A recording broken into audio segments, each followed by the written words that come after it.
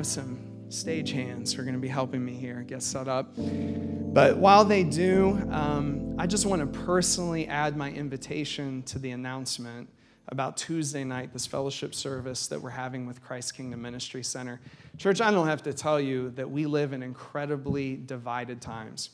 And Pastor Jamar Mike, who is a friend of many of us, many of you know him personally, he reached out to me this week and said, I think it's important that we do this service together. I think the timing is right, and I think that is the case. Now, I want to prepare you when we get together that on that Tuesday, Christ's Kingdom, they're like overflowing their building. They're sharing a building with another church, and a long time ago they outgrew that space, but it's what God has given them for now. But they have purchased another piece of property, and they are collecting the funds to renovate that piece of property. And we're going to take an offering. Pastor Mike and I talked about this. We're going to take an offering to support that effort for them.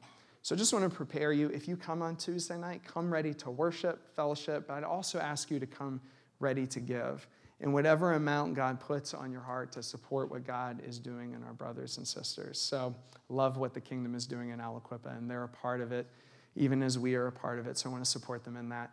Also, I just want to let you know, if you are visiting with us today, I would love to be able to meet you personally. And so right after service in the Crestmont Cafe, which is just on the other side of this back wall, we have a short class, 20 minutes, called Crestmont 101. It'll introduce you to our church.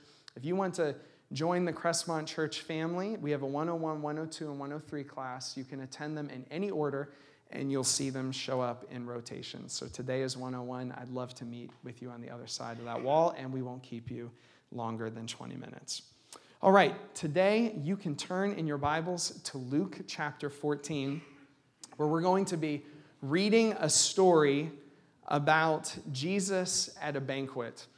We've said before that when Jesus teaches, he's really just teaching about one thing over and over again. But he teaches about it in different ways and different aspects of it. What he's teaching about is the kingdom of God. This is the central theme of Jesus' ministry, both his acts and his teaching. Both his verbal communication and his demonstration in power have to do with the kingdom of God. So the question always with Jesus' teaching is, what is Jesus teaching us about the kingdom? Which is another way of saying, what does it look like when God is ruling? What does it look like when God sets what's wrong right in the world? What does it look like when what is chaos in the world is brought back into order under the rulership of God? So that's what we're looking at today. And Jesus uses a banquet table. He's at a party in this passage. And he uses a banquet table as an illustration of what the kingdom of God is like. And in particular, Jesus is letting us know what social relationships look like in the kingdom, what social relationships look like under the rulership of God. If God is ruling, this is what we would expect relationships to look like. And more specifically, Jesus is answering this question, why is it that sometimes even God's people fail to love? Why is it that sometimes even the people who are closest to the things of God, who sing about the love of God, sometimes fail to love themselves? It's a good question, and we're going to let Jesus answer that today. So I'm going to ask you to stand to your feet, as we often do together in honor of God's word, and I'm going to read out of Luke 14, beginning in verse 1. It will be on the screen behind me as well. You can follow along. We're going to read a pretty good chunk until verse 24. One Sabbath, when Jesus went to eat in the house of a prominent Pharisee, he was being carefully watched. There in front of him was a man suffering from abnormal swelling of his body. Jesus asked the Pharisees and experts in the law, is it lawful to heal on the Sabbath or not? But they remained silent. So taking hold of the man, he healed him and sent him on his way. Then he asked them, if one of you has a child or an ox that falls into a well on the Sabbath day, will you not immediately pull it out? And they had nothing to say. When he noticed how the guests picked the places of honor at the table, he told them this parable. When someone invites you to a wedding feast, do not take the place of honor, for a person more distinguished than you may have been invited. If so, the host who invited both of you will come and say to you, give this person your seat. Then humiliated, you will have to take the least important place. But when you are invited, take the lowest place, so that when your host comes, he will say to you, friend, move up to a better place. Then you will be honored in the presence of all the other guests. For all those who exalt themselves will be humbled, and those who humble themselves will be exalted. Then Jesus said to his hosts, when you give a luncheon or dinner, do not invite your friends, your brothers or sisters, your relatives, or your rich neighbors. If you do, they may invite you back, and so you will be repaid. But when you give a banquet, invite the poor, the crippled, the lame, the blind, and you will be blessed. Although they cannot repay you, you will be repaid at the resurrection of the righteous. When one of those at the table with him heard this, he said to Jesus, blessed is the one who will eat at the feast in the kingdom of God. Jesus replied, a certain man was preparing a great banquet and invited many guests. At the time of the banquet, he sent his servant to tell those who had been invited, come, for everything is now ready. But they all alike began to make excuses. The first said, I've just bought a field and I must go and see it. Please excuse me. Another said, I've just bought 5 yoke of oxen and I'm on my way to try them out. Please excuse me. Still another said, I just got married, so I can't come. The servant came back and reported this to his master. Then the owner of the house became angry and ordered his servant, go out quickly into the streets and alleys of the town and bring in the poor, the crippled, the blind, and the lame. Sir, the servant said, what you have ordered has been done, but there is still room. Then the master told his servant, go out to the roads and country lanes and compel them to come in, so that my house will be full. I tell you, not one of those who were invited will get a taste of my banquet. You can be seated. I'm going to get set up here while I begin to talk, but this story is in the setting of Jesus healing on the Sabbath, which is something that Jesus does from time to time in the Gospels, and each time it's controversial. The main reason is because Sabbath observance was a hallmark of Jewish religious life. To observe the Sabbath, and not only what Scripture said, which was not to work on the Sabbath, but, I may need some help with this. Thank you. By the way, my wife isn't here today. I brought a wrinkly tablecloth. She'd be mortified if she knew this was the one I chose, but it's what I did. So Sabbath observance was a hallmark of Jewish religious life. More than just religious observance even, it was also a feature of like nationalistic pride. You know, this is something we do in opposition to the Roman Empire to show that we are good Jews. And Jesus heals on the Sabbath, which is interesting because he didn't have to do that. I mean, Jesus healed a lot, but he didn't need to heal on the Sabbath, which brings up the question for me, why did Jesus choose to do it that way? I mean, every time he chooses to do this, it causes controversy. Every time he chooses to heal on the Sabbath, people get angry at him. What I'm suggesting is Jesus knows beforehand that it's going to be offensive, and he does it anyway. There's something interesting in that I think we need to pay attention to, especially in the divided times in which we live. It's okay. We live in a time in which there's a lot of division and a lot of calls to protest different things. And I don't know, if you've been on Facebook, you probably are tired of Facebook. You're probably off of Facebook by the end of this week because we're living in these really controversial times. Listen, each protest has its own character. Each one is aimed at different things, and some probably align more with Christian values and some less. But I just want to say, this isn't what I'm preaching on today, but I just want to encourage you in this, that Jesus could have healed on a different day than the Sabbath, but he chose to anyway. Why? Because he wanted to reveal what was broken, in this case, in the religious system. He did it purposefully to provoke controversy. Now, in the many controversies that are in our culture today, I'm not telling you what to think about all of those different controversies, but here's what I am encouraging you to do, to think. And not just to think, but to think biblically. I think it would be a really interesting question to say, what is a right way and a wrong way to provoke the system, especially on behalf of those who are hurting? Now, my guess is in a room this size, there's probably a lot of different opinions on that, and that's okay. But if our picture of Jesus leaves no room for provocation, then we're probably not being honest with who our Jesus really is. But that's not what I'm preaching about today. Listen, Jesus heals on the Sabbath, and he does it purposefully because he wants to show that this religious system is broken. There is a man who is sick in their midst, and somehow, even though this man is right in the middle of God's people, somehow it has become controversial to help him, which is why no one does it except for Jesus, who reaches out and heals him. When Jesus does, he asks them, so is what I'm doing right or wrong? They've already had controversies with Jesus at this point. One is in Luke chapter 13, just the chapter previous to this. They've already had controversies with Jesus on this issue, and so this time they just remain silent. They don't know what to say about it. They just stay quiet. And Jesus goes into this discourse. It's interesting. Jesus is the guest at this banquet, but he immediately takes the position of host. He's in charge of the conversation. Now, that might seem arrogant, except this is actually who Jesus is. Jesus is king.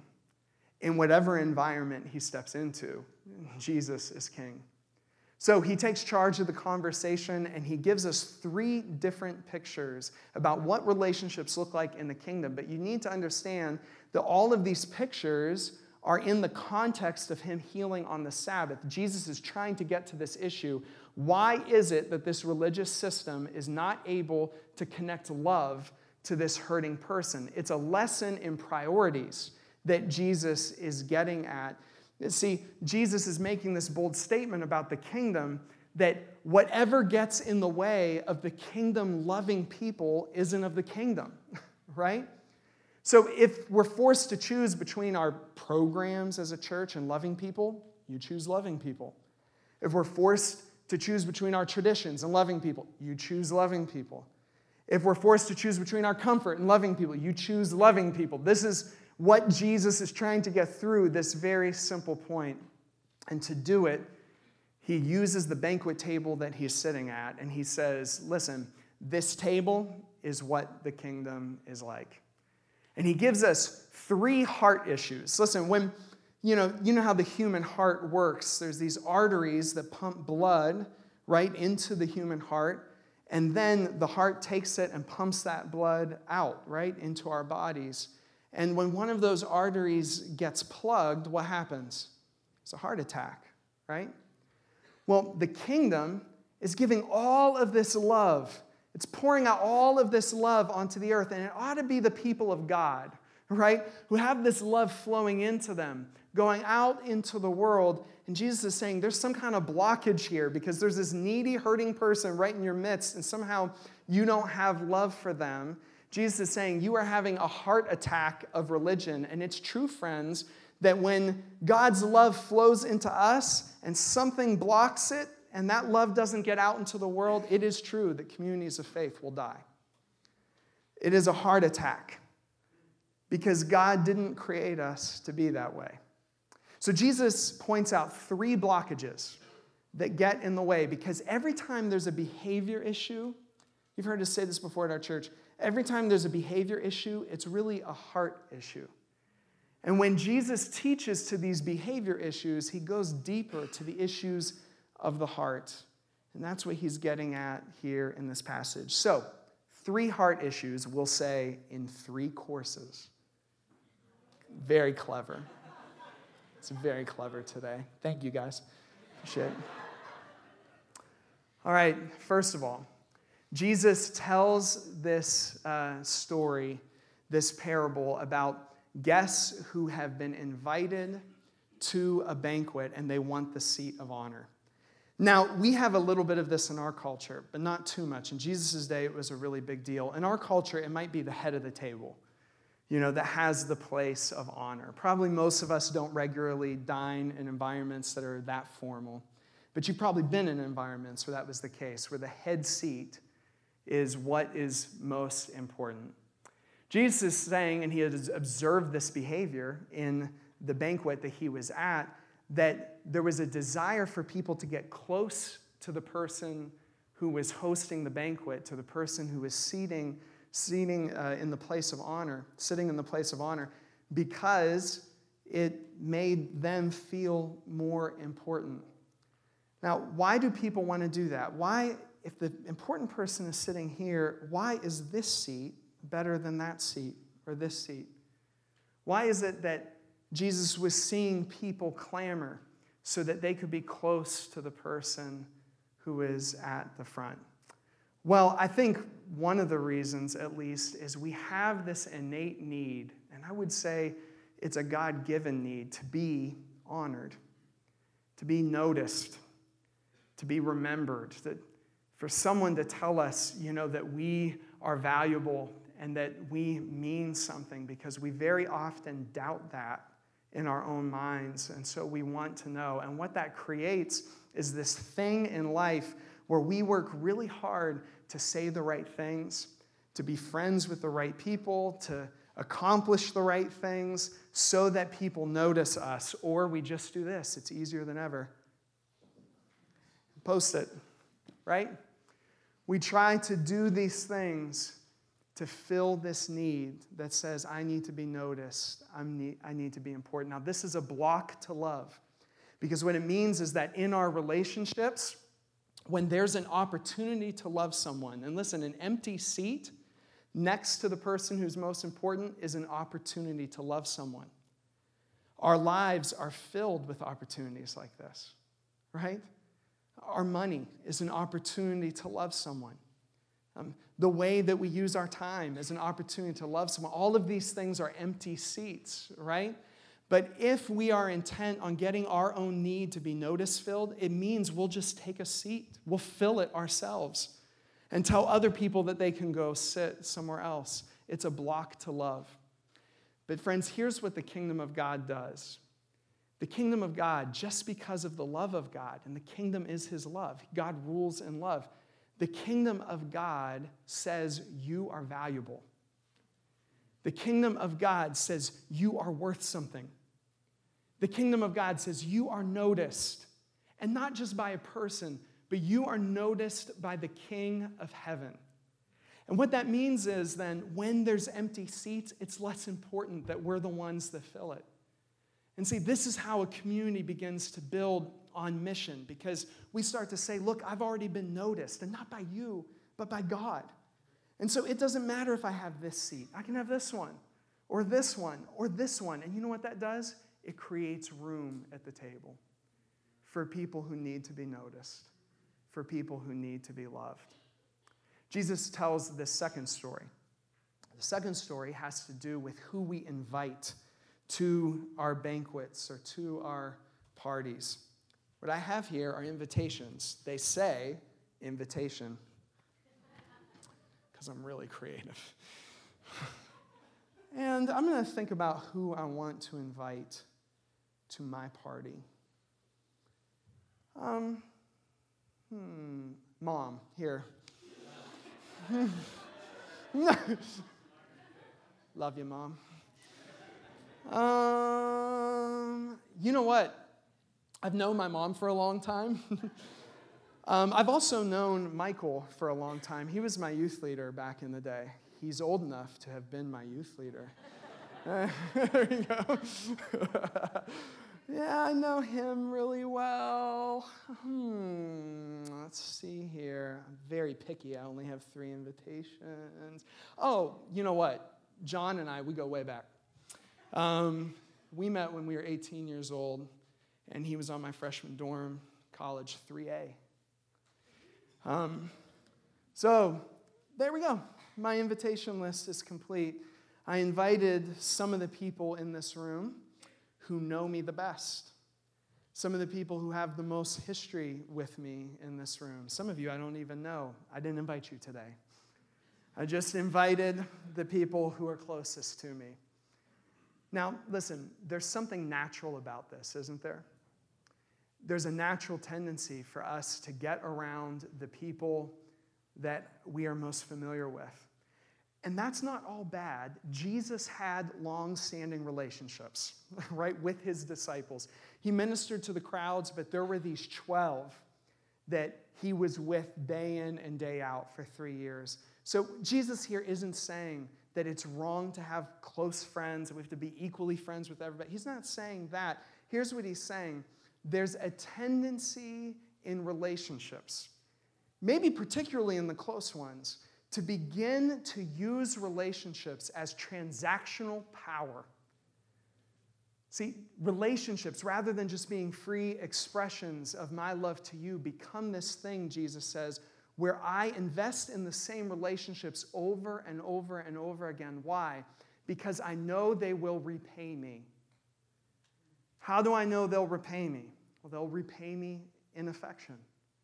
They'll repay me in love. We begin to leverage relationships, not as a tool of love, but as a way to surround ourselves with the security and the belonging that our hearts crave, because this is also a need that we have, to know that we belong, to know that we have a place. It's very easy to say, you know what, I'm just going to invest in the same relationships over and over and over again, because if I do that, each time it's a payment, it's a payment, it's a payment. They will repay me. It will make me feel secure. It will make me feel loved. I invite them to my house. They will invite me to their house. And there's this false motivation that gets wrapped up in our relationships. And here's the problem with that. The problem is if we are trying to get our needs for belonging and acceptance met in our relationships, it means we will go only to the most predictable people in our lives to get that need filled, while we ignore others who we're not sure if they can repay. And this is the issue that Jesus has. And so what he says is, look, this is what the kingdom of God does. The kingdom of God makes you an insider, friends. Do you hear me? Some of you have an identity written over your life as outsider. And you need to hear this. It doesn't matter how many invitations you get to people's homes. It doesn't matter if you didn't get invited into that circle of friends. Listen to me. If you're with Jesus, you belong. You need to hear that this morning. If you're with Jesus, you belong. See, he has made a seat for you at the table. You don't have to question it. See, we're always trying to get seats at other people's tables. But Jesus is saying, you have a seat at my table. You have a place with me.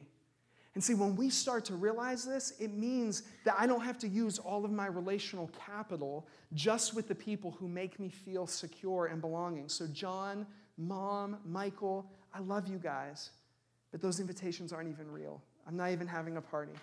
All right? I'm so glad that they love me. But all of my relational capital doesn't need to go to the same places, right? I can take a risk to say, I'm going to love this person, even if I'm not sure if I'm going to get anything back.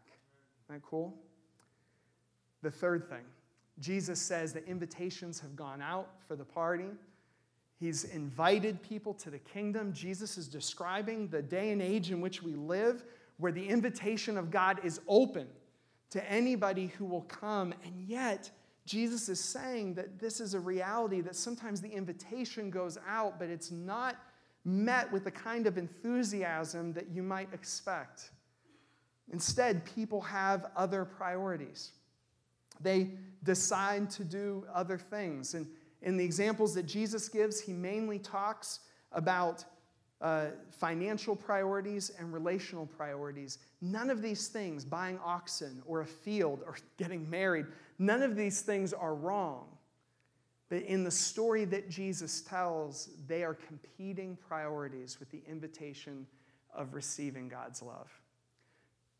We've been saying it all morning, but friends, do you know what the kingdom of God is about? It's about God's love for you. The kingdom of God is about his love for you. And if there are competing priorities that make us seek other things, even good things, other than this kingdom, it means that we have not fully understood what the kingdom of God is about. We have not fully understood the love of this God who is pursuing us. And this means that we miss out on the banquet. We miss out on participating in what God is doing. But God is so intent, friends, at getting people to the party. This is what the kingdom is about. This is what Jesus' mission was about. He's so intent on getting people to the party that he says, this table will be filled. He says, it'll be filled. And if people pass it up, well, that's on them. He says, but I'm going to fill it up. He fills up these chairs, and then he says, we're going to put even more around the table. There's more room. There's more room. Go out and find more. This is what the master says, because this banquet has to be full. You know, the master is intent on it. He's not going to let anyone miss out who he wants here, even if we reject the invitation of his love. Okay, here's what I want you to see. Why didn't this man receive love from all these religious folks at this party? Well, it's because the arteries of their faith had been clogged by false attitudes. And what were those attitudes? Those attitudes at their core were that they had not themselves received the love of God, which means they had nothing to give. See, why don't sometimes people get loved, even by Christians? Well, it's because of this. Sometimes it's because we are so intent on getting our needs to be noticed, met, that we take relationships and conversations, these empty seats, as opportunities to honor ourselves instead of to honor others. Sometimes we're so intent on getting our needs for belonging met that we just go to the people that we think can provide that the most for us, our friends and our closest relationships, and so we don't invite other people to the table. Sometimes we just don't value or believe in or whatever the love of God, and so we allow competing priorities to come into the picture, and so we don't receive the invitation that God is extending to us, so we're not able to extend that invitation to other people. You see, the blockage always has to do with our lack of ability to receive the love of God for ourselves. Anthony, if you could come. But listen, the opposite is true. The opposite is true, that if we can allow Jesus, who loves us infinitely, if we can allow Jesus to meet our deepest needs, to be noticed, to be remembered, and friends, he loves you that much. See, if we can allow that to happen, well, then we have room in our lives to honor other people. See, if we can allow Jesus to meet our deepest needs, to belong, it means that we can stop this frenzied chase to find people who will actually accept us. Don't you want that to end? Church, don't you want that to end? To stop allowing relationships to be this transactional thing that we leverage to get our own needs met. And if we will just receive the expectation, the invitation that God is giving us, it means that we'll have capacity to invite other people. The way you get on mission is by accepting God's mission of love to you. See, this picture that Jesus creates of a banquet is a picture that we find again in the book of Revelation. Theologically, we would say it this way, that this banquet table that Jesus says is like the kingdom is an eschatological picture. What that means is this is how things are going to look like in the end. And Jesus is saying, in the end, it's those who honor others that will be honored.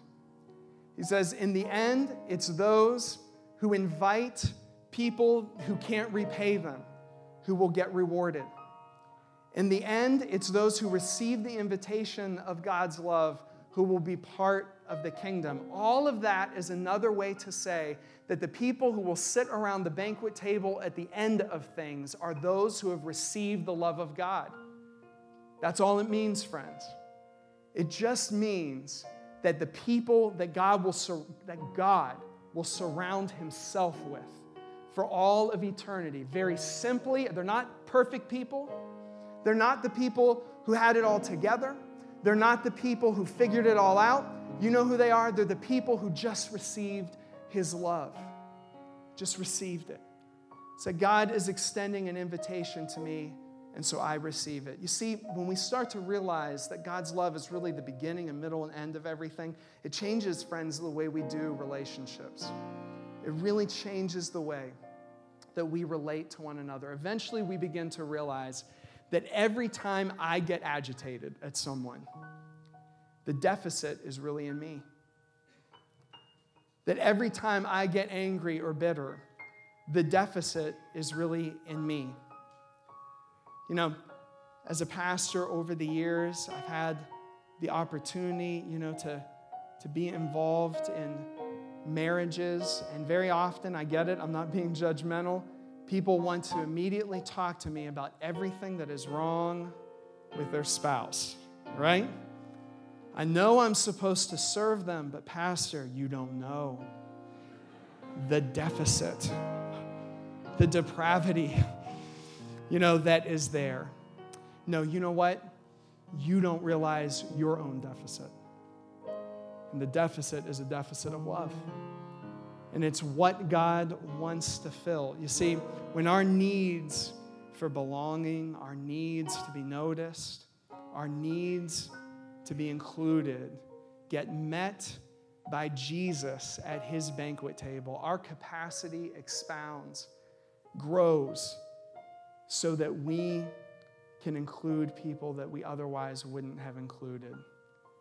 See, my limitations of love have to do not with the circumstances that surround me. It has to do with the ways I've been limited in receiving the love of Jesus for my life. Friends, he loves you. And listen, I want our community to be a community where there's more room at the table, don't you? I want to be a community where invitations are given to people who would least expect it.